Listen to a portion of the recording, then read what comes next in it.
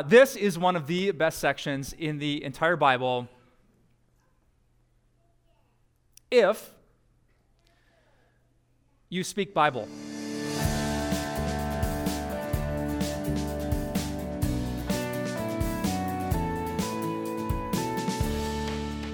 Today, here's what I want to do. I want to walk you through this epic section of the Bible, and I don't just want to read to you the words, and I want to explain to you what these words mean. Because I'm convinced that if you get this, you'll know just how good it is. So keep your pen handy, as we're going to jump into our first verse for today, Titus chapter 3. We're going to kick things off with verses 4 and 5. It says, "But when the kindness and love of God our Savior appeared, he saved us. Not because of righteous things we had done, but because of his mercy." I see three big Bible words in this section, and I'll put them up on the screen. The word saved, the word righteous, and the word mercy. Now here's my kind of on the streets, regular person's definition for the word saved. It's just rescued from danger. When you're in a really dangerous, like terrifying to think about situation, and someone makes you safe, they saved you. Which makes me think of the day that my oldest daughter almost drowned.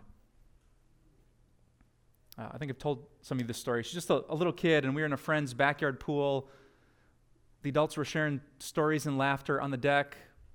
My firstborn was with her floaties, flapping around in the sun, until the moment she decided to take the floaties off in water that was deeper than she was tall. And just thinking about that moment is like anxiety-inducing for me. I had a family at my last church who actually lost a child in a freak pool accident like that. And I think about my daughter and what she means to me and all the joy she's brought to me, to think of the danger of that moment. But thank God she got saved. My wife glimpsed her in a moment and dove into the pool, cover up and all, and she lifted our firstborn up to a place where she would be safe. She was in danger, but her mother saved her. And that's exactly what your Heavenly Father did for you. See, you and I, by birth, were in danger. The kind of danger that if you think about it, it should make you feel anxious. That by nature, we set our eyes and directed our lives towards things that weren't God. There weren't always sex, drugs, and rock and roll, but we were so committed to our schooling or our sports careers or our first job or some relationship that we focused all of our attention and our greatest love on that, and we turned our backs on God. And if a person dies who is not seeking God and treasuring God and trusting in God, guess what they don't get? God. We're this close to dying without God. But then he saved us. The word righteous, if you're taking notes, simply means something that's all right with God. Here's my definition for mercy. It's not getting what you deserve. Mercy is one of the words that my kids know better than any other. I'm not sure about you dads out there, but my kids adore playing a game that I call You Mess with the Bull. Have you heard of this game before? My kids love to mess with me. Like, I'll be innocent dad, just brushing his teeth, getting ready, and they'll sneak in with their little ninja socks and wind up, whack, and spank their father. Now, I know these days they say, dads probably shouldn't spank their kids, but are kids allowed to spank their parents? I'm not sure what exactly is happening. But if you mess with the bull, you get the horns. So I put the toothbrush down, I tear off after them, I grab them, I pin them down, I got my knees on their arms, and I get out all 10 fingers because it's about to get real. And what do my kids scream? Daddy, have mercy. And since I'm their pastor, I say, "What's mercy?" And they say, "It's getting a gift you don't deserve." And I say, "That's grace." I say, no, Daddy, it's not getting the punishment you deserve. And I say, "Why would I do that?" And they say, "Daddy, because God had mercy on you." Smart kids, huh? And they're right. He saved us, not because we deserved it, not because of righteous things we had done, but because of his mercy. He repeats the idea. He saved us through the washing of rebirth and renewal by the Holy Spirit, whom he poured out on us generously through Jesus Christ, our Savior. There's a whole bunch of Bible words in here, but let me focus on two, the word washing and the word rebirth. Washing in this context is just another way to talk about baptism. And rebirth, or being born again, is the Bible's fancy way of saying getting a new kind of life from God. So Paul says here that when God wants to rescue someone from danger, he can do it through the washing, through baptism, because that baptism is a washing of rebirth. It gives you a new kind of life. I was thinking of it this way. When you were born the first time, your mother did the work, and she pushed you into a whole new kind of life. You opened your eyes, and everything was different. And it's kind of the same with God. When you're born again, when he gives you new life with Jesus, you open your eyes, and everything is different. When your sins are washed away, when you start to realize that God doesn't just love righteous people, but he loves real sinners, everything looks different. The way you see yourself is different. Before, maybe you bought the world's teaching that you're so great and you're so wonderful and you're a good person and you never do anything wrong and you deserve a break today and you're worthy and you're enough. And then you see God and you realize, no, I do stuff I shouldn't do. And that's not all right with God. And sometimes I know better, and that's not all right with God. So maybe I don't deserve a better place. And yet when your eyes are opened, you don't just see yourself in a new kind of way. You see God in a new kind of way. Not as some stern judge up in heaven waiting to send lightning bolts down on sinners, but a Father of crazy compassion. A God who is so patient. A God who sent his one and only Son as a pure gift because he loves people who simply don't deserve it. And once you have that kind of life, then everything is different. Then the way you see relationships or money or marriage or divorce or sex or your career or the purpose of your existence is brand new. Your eyes are opened because you've been washed, and that washing gives you a new kind of life. I love how my favorite Christian artist, Christopher Powers, depicted this. He made a picture that looks like this. That when God pours out the Holy Spirit generously, the Holy Spirit's the dove in this picture. When he comes flying into your heart, he scatters the darkness, and you see. Like the song Amazing Grace says, how sweet the sound. I once was blind, but now I see the cross of Jesus. I know that it's for me. I know I'm not the exception to his promise that sins are forgiven. I know that I have life with God because he's a God of mercy. And I've been born again through his Son. And this, brothers and sisters, is why we have to clap at baptisms. I'm not sure if you've been to many churches before, but every church has a different way of talking about the washing of rebirth. I kind of grew up in a church where everyone just sat and stared. And when I read this passage, it just doesn't seem right anymore.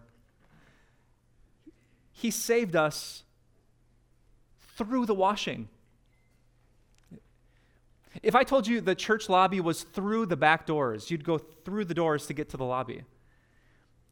So when Paul says salvation is through the washing, he means you go through baptism to get saved. Which means that one of the doors to get to God, to escape the danger of your past, present, and future sins, is baptism.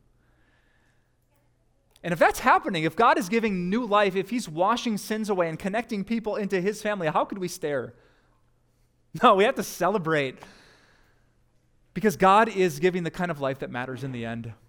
A new life through the Holy Spirit, through Jesus, his Son. God saved us. Not because of righteous things, but by his mercy. He saved us through the washing of rebirth and renewal through the Holy Spirit. And now here's what that means for you.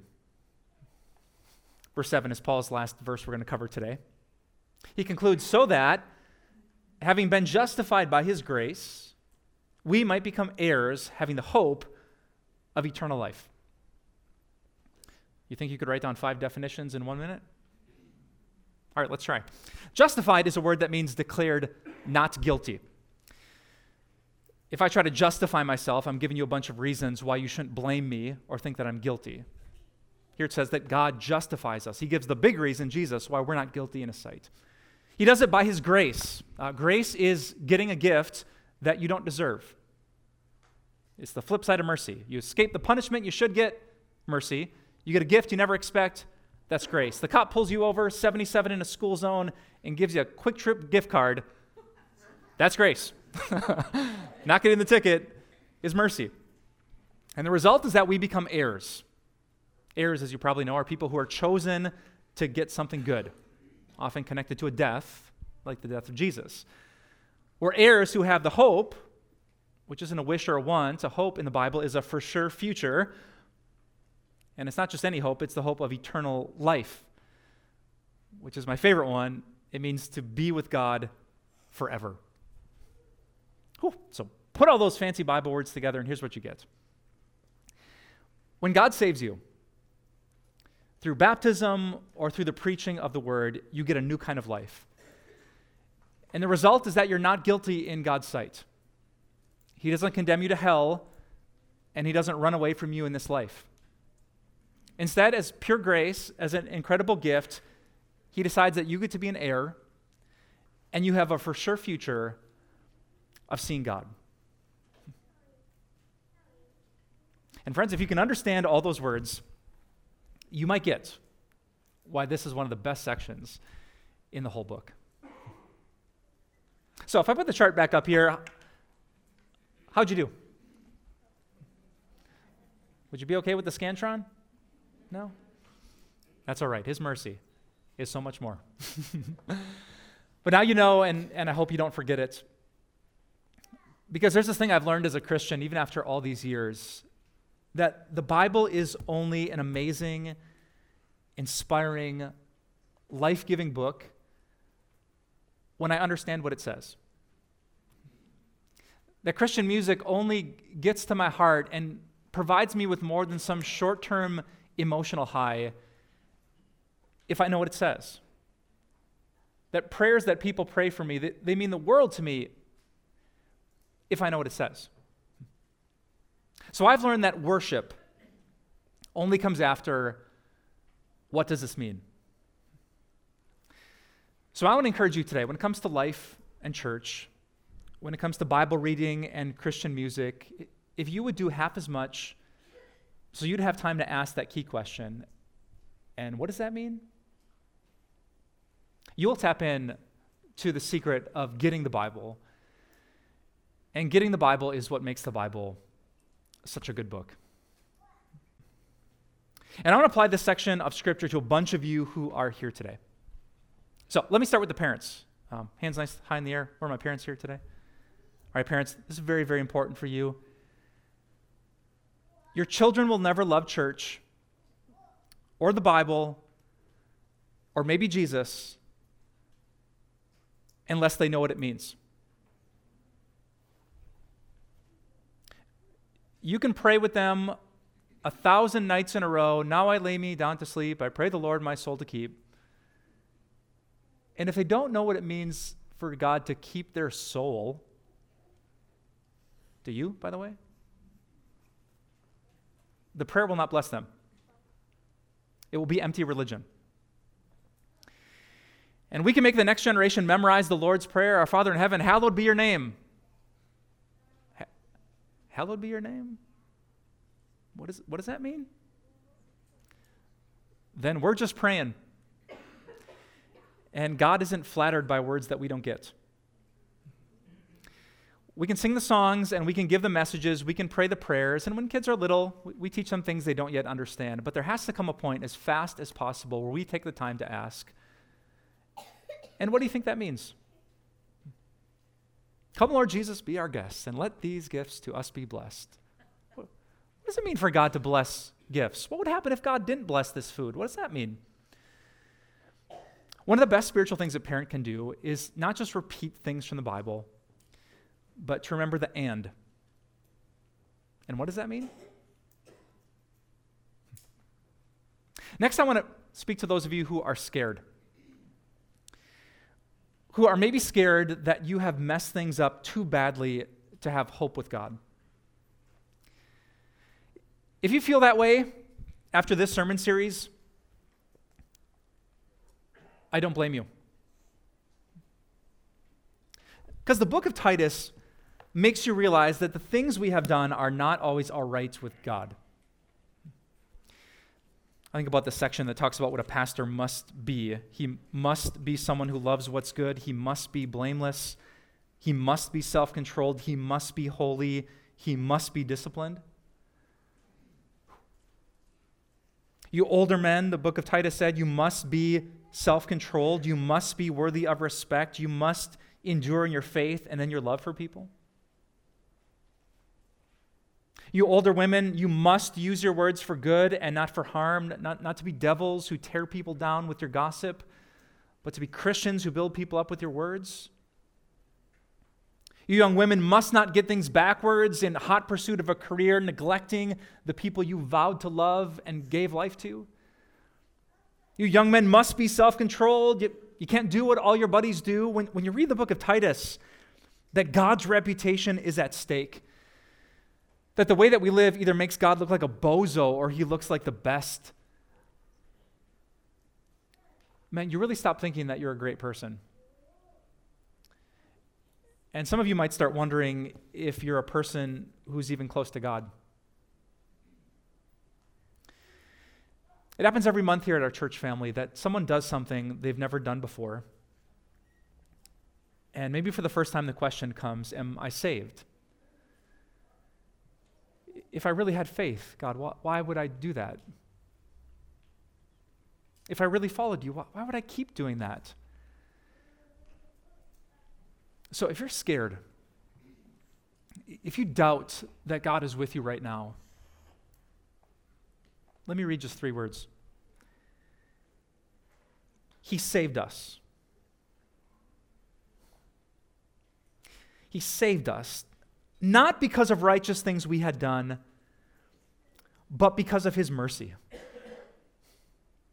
These are the most beautiful words in the whole world for a sinner like me and for people like you. He's not Santa. He's Jesus. He's not making a list and checking it twice, so be good for goodness sake. He's not into karma, 10 commandments, 5 pillars, or general morality, just try your best. He saves people who don't deserve it. And so you don't have to be afraid. And you don't have to be scared. You don't have to minimize the things you have done. You can confess them honestly because God saves people because of his mercy. So we can confess it in this place. We don't have to deny it to each other. Our sins, there's so many and they're so great. But thank God, his mercy is so much more. Next, I want to speak to those of you who are searching. Now, some of you do not have a lot of peace in your life, which to most people on our planet would sound insane. If you're like 99% of the people in our church, or people who connect with us on Time of Grace, you are part of the 1% of the global population. How many of you drove to church today? How many of you had climate-controlled atmosphere in the vehicle you drove in today? How many of you have a computer in your pocket right now while you listen to me talk? Yeah. How many of you threw out food in the past month? Yeah. Like the world would look at us and they would say, well, obviously you're happy. You must be so content with your life. But that's not the way the soul works. And this passage has such a beautiful answer for people who are searching for a new life. What we need is not another like, another car, another Netflix show, another song, another kiss, another hookup, another party, another purchase, another outfit, another Christmas. What we need is rebirth. A whole new kind of life. A life where our greatest happiness is not found in stuff, but in seeking God. Like fixing our eyes on Him, closing our eyes and trying to imagine how glorious He must be, and then reminding ourselves that because of Jesus, God is here, and God is holy. And in His presence, we find this spiritual strength that nothing else can give. And I want to tell you today, if you trust in Jesus, that vision that you see in your mind is true. Because you're not locked up in a place far from God. No, Paul said it this way, having been justified by His grace. That we're declared not guilty in the courtroom of God, and it's a totally free gift from Jesus. That we have the right today to seek Him, to see His face, and to know that eternal life is not for other people, it's for us as people. So don't believe the lie that one more thing is going to give you the life you're looking for. What your soul was created to seek was God. And because you're justified, you have Him.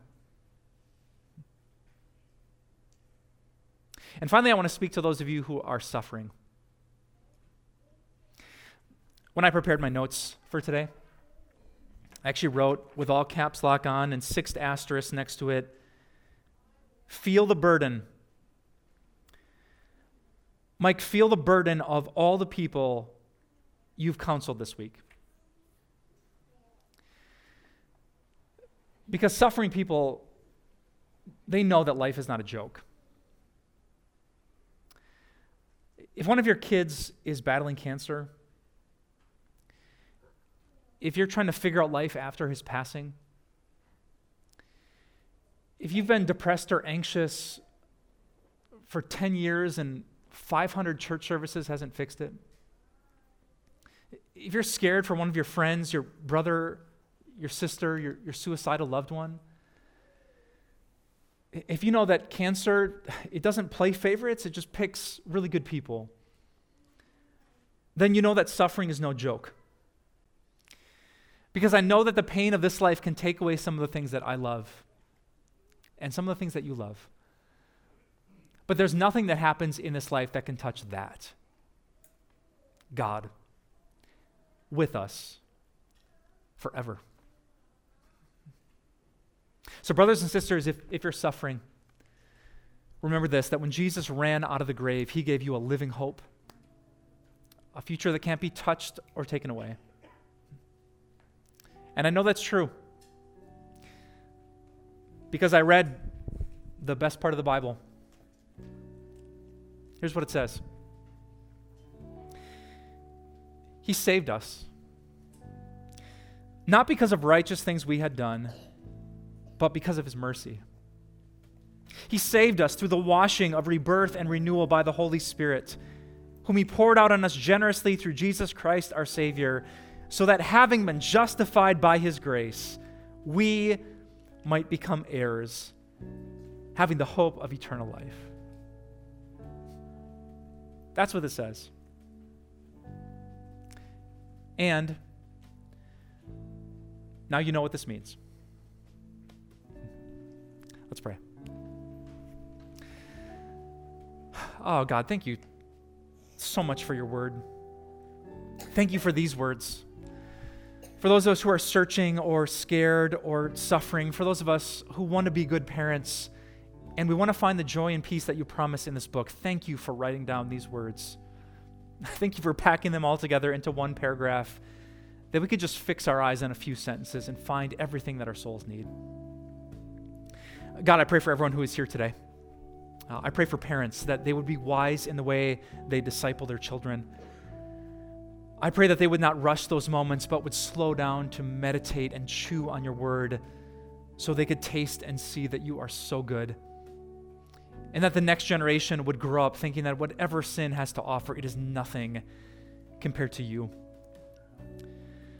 I pray for everyone here today who's guilty and feels it. Everyone who's under the assault of the father of lies to think that they're too unworthy and too undeserving to be loved and liked by you. Scatter that lie, God. Kick the devil to the curb and fill hearts with the peace that comes from seeing Jesus, the Savior of the world. It's what all of us crave. And Father, it's what you give by your mercy and your grace. Thank you for hearing the prayers of your people. We know that we are your children, the heirs that you have chosen. And we pray it boldly today in the name of Jesus Christ, our Savior. And all God's people said, amen. Amen. I might lose my business because of COVID. What if my cancer comes back? What will happen if the other side wins the election? Fear feels like it's running wild in our world today, doesn't it? It feels like every time we look at the headlines, every time we look anywhere, there's another thing to be afraid of. So what do you do when you feel overwhelmed with fear? When fear itself has paralyzed you and frozen you and attacked your faith? The answer is God. The God who replaces our fears with faith in His perfect word. And that's why I wrote this brand new book that I would love for you to read called No Fear Year. This book is all about getting back to the heart of God, who He is, His power and His love, His control of the universe. Because when you know and see and believe in a God like that, fear doesn't stand a chance. I can't promise this next season of life will be easy, but I can say this: God will be there. And His presence makes all the difference. Combine His power and His love, and you can replace every fear with biblical faith. No Fear Year is our way of saying thank you for your financial support. Request your copy when you give by calling 800-661-3311, visit timeofgrace.org, write us at P.O. Box 301, Milwaukee, Wisconsin 53201, or text TIME to 313131 to give today. Time of Grace doesn't end here. We offer so much more. Visit us at timeofgrace.org. You'll discover resources to help you in your walk of faith. These include blogs, Grace Moments devotions, and our daily video devotionals. Connect with us on social media. Join our Facebook group where you'll meet a strong community of believers. Follow us on Instagram and get an inside look at our ministry. And if you need someone to pray for you, call us or submit a prayer request. Thank you so much for your support. We'll see you here again next week.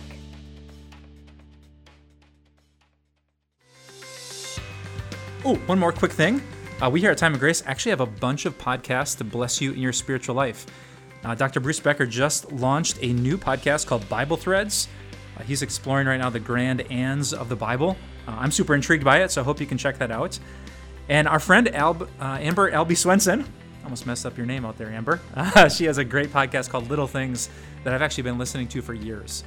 She's a faithful woman of God with a lot of great insights and a passion to teach people. So wherever you get your podcasts, make sure you check out Bible Threads with Dr. Bruce Becker and Little Things with Amber Albee Swenson.